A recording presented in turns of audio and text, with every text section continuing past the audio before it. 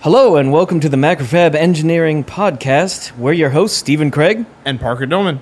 Hey guys, what's going on? Hey, this is episode number 32. Yeah, we're getting up there. Yeah. So I finally took the plunge and I went all electric with my brew rig.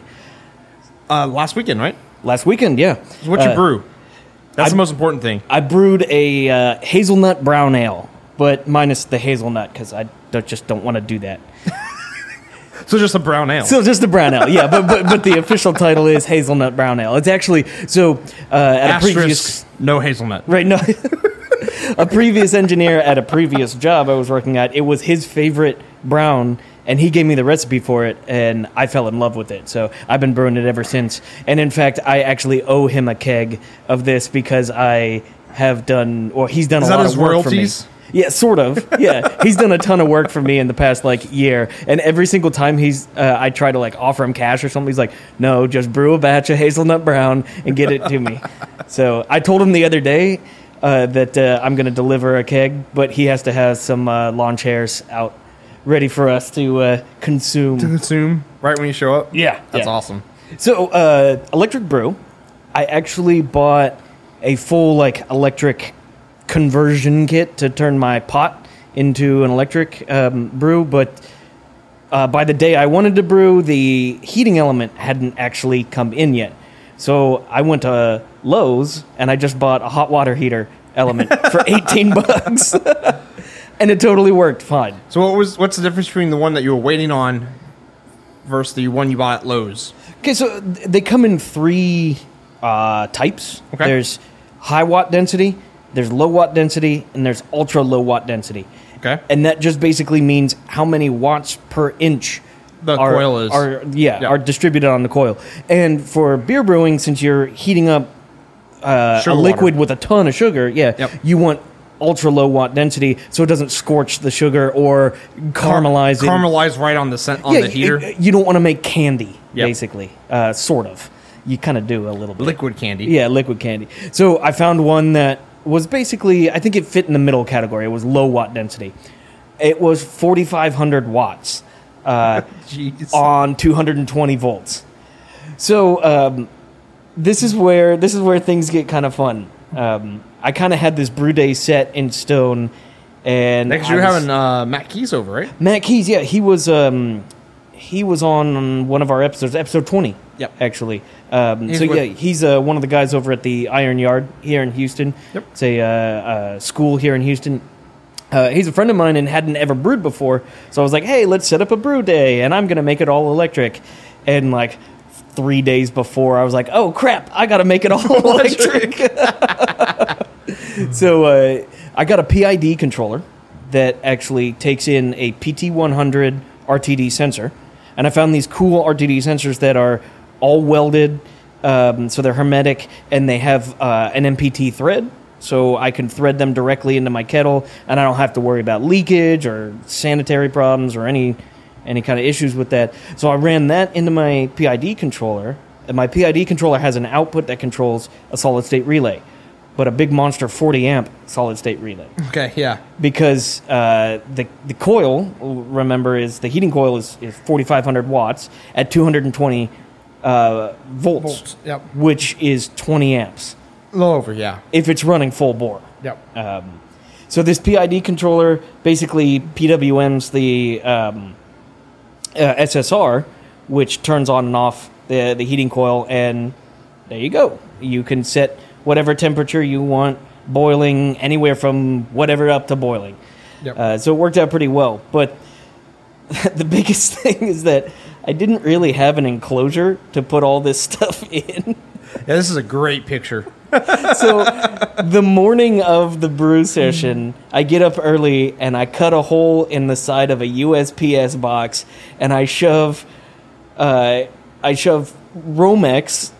cabling, so some 10-2 or 10-3 Romex in there, along with the SSR and the PID controller, and I even hooked up my RTD through a connector on the side of the box. Yeah, it actually has a bulkhead connector. I tried to make it look like it was actually intentional, even though it was just I've got a USPS box, like literally a cardboard box that's controlling almost 5,000 And this is not watts. it's not even a brand new box too. This box has been like back and forth through like the apocalypse is what it looks like. Yeah.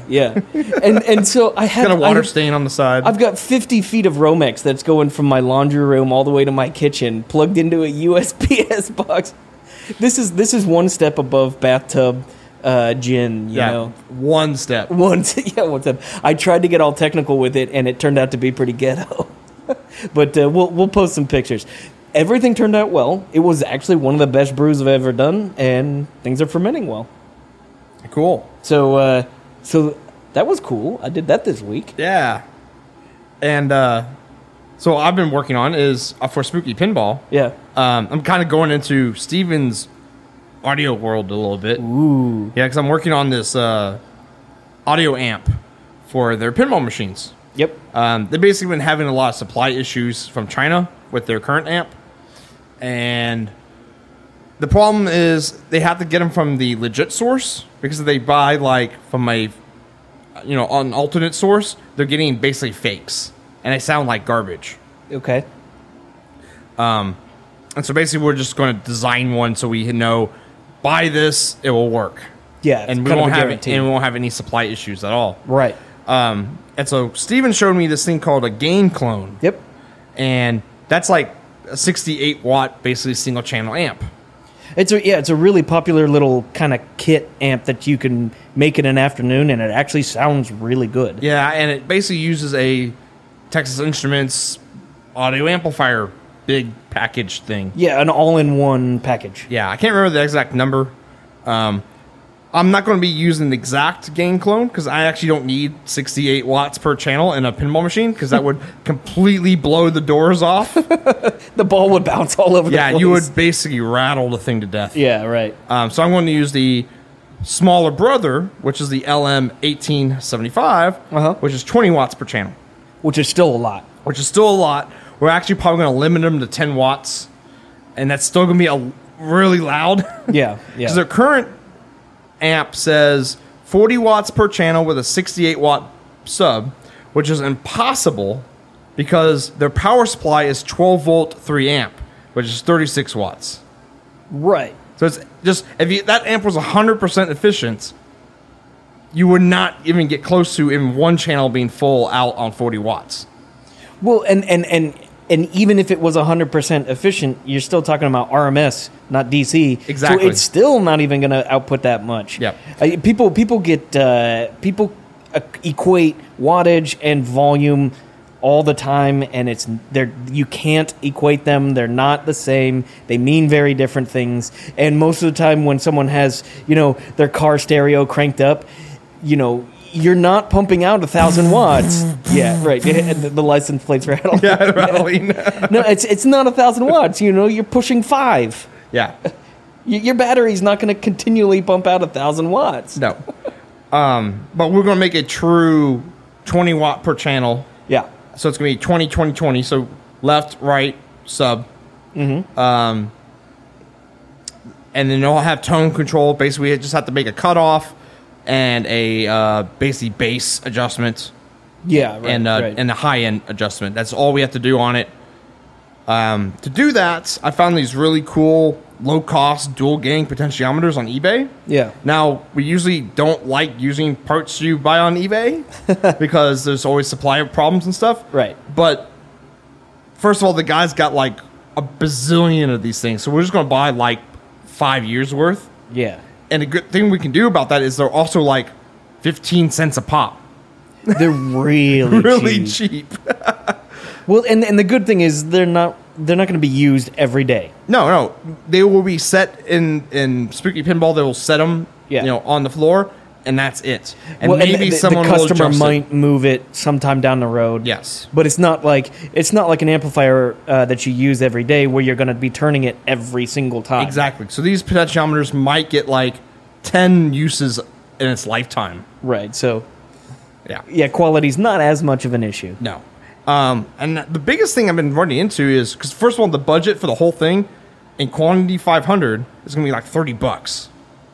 Wow. Total. And that also has to include the power supply. For a 320 watt Yeah. amplifier. That's cheap. Yeah. So I'm getting pretty close. The problem is the power supply. Yeah. Because we're like, oh yeah, we're gonna make this badass amp. Let's just use, let's put a linear supply on the board, Yeah, make it clean. make it really clean. Transformers that can do 60 watts are expensive Yep. because we need to be able to we need to give it 18 volts. We need an 18 volt, a 120 to 18 volt transformer that can handle 3 amps on the secondary, Right. and they're like $17.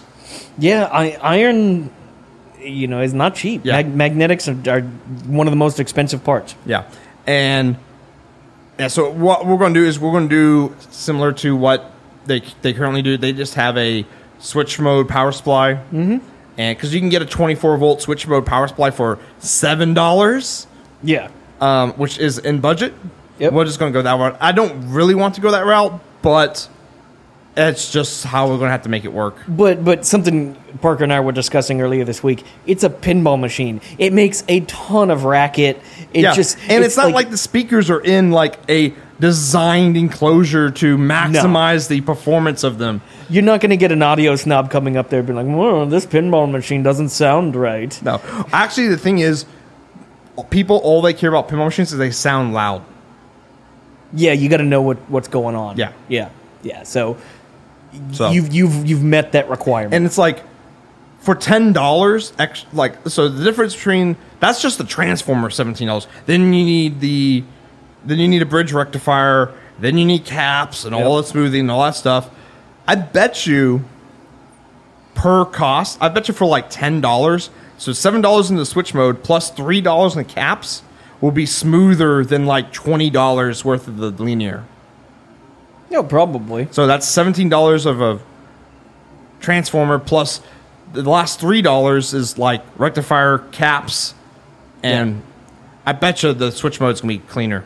Switch modes just aren't a big fan of inductive loads No, but because when when the load becomes inductive and starts to mess with the voltage, the switch mode goes, "Oh shit, what do I do?" Yeah. It like tries to adjust but it shouldn't be an issue. But we can buy $3 of really big caps. Exactly. And that solves that problem. Right, you decouple it from the inductive load. Yes. Yeah, you're not going to put a motor directly on the output of a switch mode unless you want issues. Yes, exactly. So we're just going to do that, and it should work fine.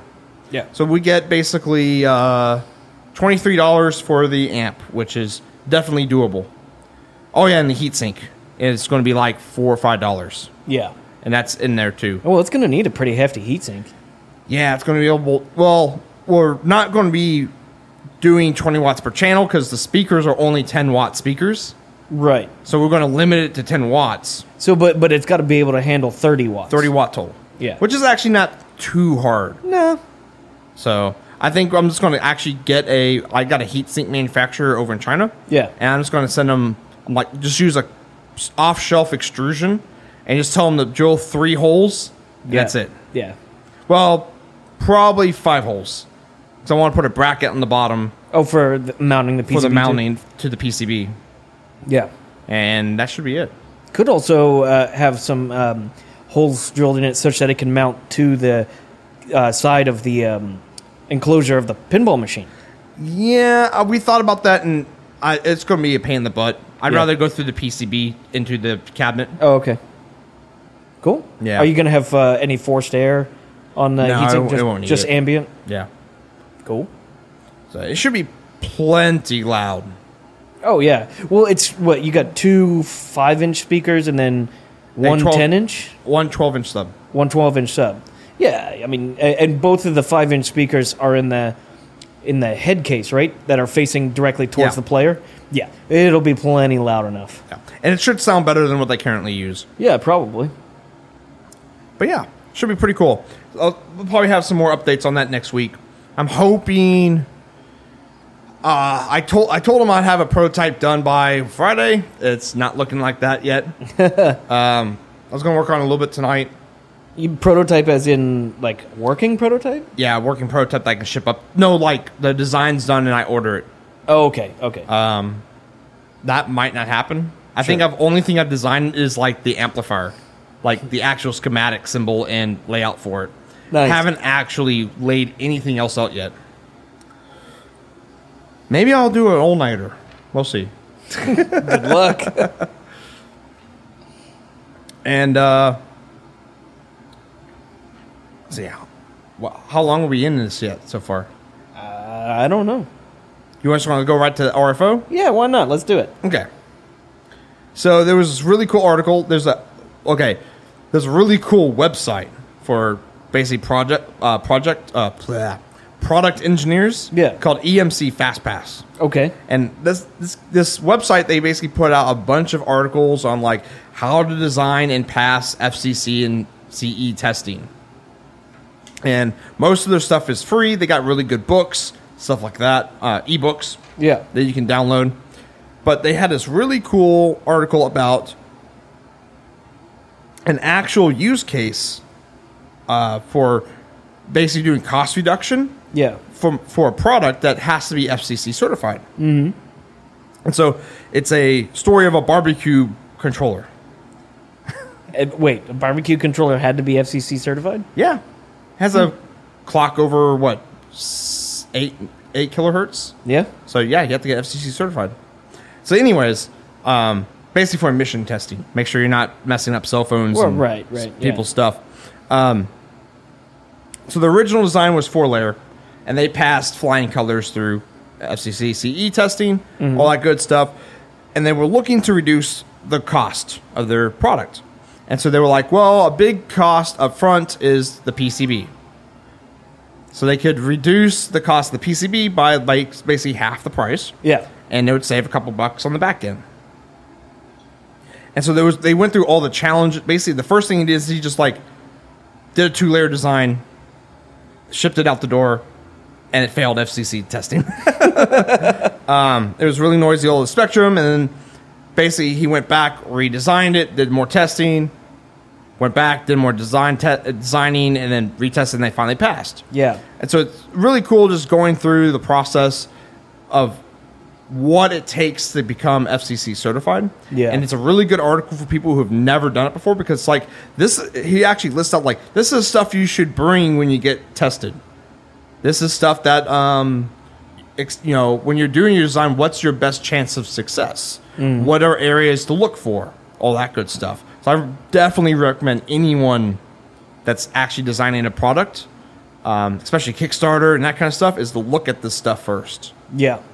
Yeah, because just getting your circuit working is like the first quarter of the hurdles like you have to go through. 30% of the work. Yeah, right. Yeah, and for guys like us, just the engineering type, it can be really frustrating because we're sitting there the whole time saying, my circuit works, my circuit does what I need it to do, yet you can't do anything with it until you meet all of these specifications and certifications, and it gets annoying. But certainly the first time you go through it, actually the first probably 2 or 3 times you go through it, it's really eye-opening. Yep. And then you kind of just get numb to all the things that you need to do, Yeah, when you look at a lot of my designs, people look at me like, why are you designing it that way? I'm like, if I had to pass FCC testing. Yeah, right. I'm laying it out exactly like it should be. And it's funny because you look at a PCB by some people and you're like, man, that's really dumb. Why would that guy do that? Stop and think. He probably had some kind of reason to do that, and a lot of times it is FCC. So yeah, the like one of his examples is analog inputs, and most of the time for these kind of products is you just run a wire right into analog in on your Arduino. No, it won't. It would work unless you start bombarding it with EMF radiation. Yep. Now it's going to go a little crazy. And so he's like, always low pass your inputs with like a capacitor and a resistor. Then you're good to go. We always used ferrite beads. Yeah. And we had, on some of our boards, we had upwards of like 70, 80 analog inputs. And so it was just pockmarked with 0805 ferrite beads everywhere, right at the input, as close to the input as you possibly could. Yeah. Yeah. So, yeah, we'll put a link in the podcast description. Yeah. Yeah, go check it out, guys. It's a really good read. Another cool article. I really like this because we had a topic of this, 2 weeks ago? Something like that, yeah. Top 10 reasons to not buy fake MacBook chargers. Number 8 will shock you. Clickbait article. Awesome. Electronic clickbait. This is by Hackaday. This is one of my favorite articles that came out this week because I'm like, So yeah, they're talking about crappy MacBook chargers. Yeah, because Chinese offshoot stuff. yeah. So sure, they will charge your device, but they will also kill you in the process. Right. All of the protection measures gone. Are removed. So it's basically on the maglev. Or is it mag? No, not Mag. MagConnect. That's not it. But let's run Whatever with that. trademark Apple uses for it. Basically, on the cheap ones, the outer casing of them is connected to live on the AC mains. And so, if you dropped it on a metal table, it'd probably weld itself to the table. That's almost as bad as running 5,000 watts through a USPS box. Almost. I wouldn't know anyone who's done that. I forgot to mention earlier, maybe I shouldn't mention this, but I didn't have the neutral or the ground connected to anything. Yeah, you're lucky you didn't die. It was all good. I did a That good means your apartment has very good phasing. And I did a good job of the actual wiring to the heating element. Oh, yeah? Yeah. You just wiring nut it? No. It was all crimped. It was all spade terminals. It was all. Oh, okay. I did to the terminal connection. I did a good job. Now to everything else, Parker has requested that I take a picture of the inside of the box. Do not judge, because I created a tasty 5-gallon batch of beer off of this. Yeah. But yeah, no, Chinese chargers. Yeah. They just basically quote cost reduce the charger. Yeah, By removing- that's quote for remove safety. Yeah, remove safety devices. Yeah, I've seen a bunch of teardowns of these fake chargers, and including the little USB 5-volt wall warts. The market is just completely flooded with garbage USB chargers, and some of those are dangerous as hell. Yeah. I would basically recommend not buying anything that's generic chargers. Yeah, be pretty wary about, you see that rack of chargers at your gas station. Yeah, be careful about that, because you never know. I mean, they can catch on fire, they can explode, they can shock you. There's so many things that can go wrong with them. And if from the outside they have that ooh, they're white and they look really clean and stuff. You open it up, it's oh God, what's gone wrong in here? Yeah, and if they have a CE mark, it might not even be CE. It might be. There's also another CE mark that actually means Chinese export, and it looks just like the CE logo, except the spacing's slightly different. CE has a very specific required image. But even going further than that, it's if someone put a CE mark on it, how do you know any difference? Well, I mean, half the time they come with UL marking and CSA and all the others too, because you can just download that and slap it on a product. What are they going to do? Fly over to China and audit find it and then audit that factory and be like, nope, you can't build this. Nope. Yeah. Yeah, it's basically if you buy any low cost product out of China that's got markings, be very wary of it. Yeah, right. And even that's the thing is even companies like Meanwell that are supposedly really good power supply manufacturers, sometimes they get a batch from China and it's bad. Yep. You gotta watch out. Know where your stuff is coming from, if possible. eBay, Alibaba, and AliExpress are not necessarily the most trustworthy out there. Except for cheap potentiometers. That's true. But a cheap potentiometer is probably not going to kill you. No. Well, depends. In this application I'm using them, no high voltage. No, but I mean, the potentiometer would burn up if you put anything on it, especially I could because it's see cheap. it where if some manufacturing fault, and let's say you had one of your legs on a high voltage line, Yeah. like 50 volts, and it's bridged over to the knob. Oh yeah. So the knob to like internal isolation was not high, yeah. or they just filled it with like basically, conductive grease. Like really old potentiometers. 'Cause who cares? Well, really old potentiometers are just full of that crappy grease. Yep. Yeah. The so a typical potentiometer, like just the old school ones, that the 24 millimeters that you see all over the place. The internal wiper is a phenolic base with a carbon track on it. Yes. If they don't use phenolic, I mean, there's nothing saying they have to use phenolic, which is like a gazillion gigaohms. Yeah.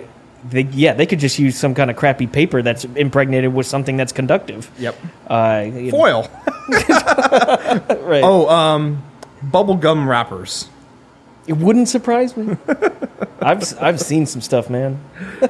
Was that 1,000-yard stare? 1,000-yard Alibaba stare. Yeah. Whatever that weird like italics face they have as their logo for Alibaba. Like, what kind of logo is that? It just looks weird. Well, it's supposed to be a face, I think. Yeah, but like, why? I don't know. Yeah, exactly. It'd be like, what if eBay's logo was just like a smiley face? It just wouldn't make sense. But for some reason, Alibaba does it. It works. All right. Well, I think that's good. Yeah, I think we're good. So that was the MacFab Engineering Podcast, episode number 32. Number 32. We were your hosts, Stephen Craig. And Parker Doman. Take it easy, guys. Later.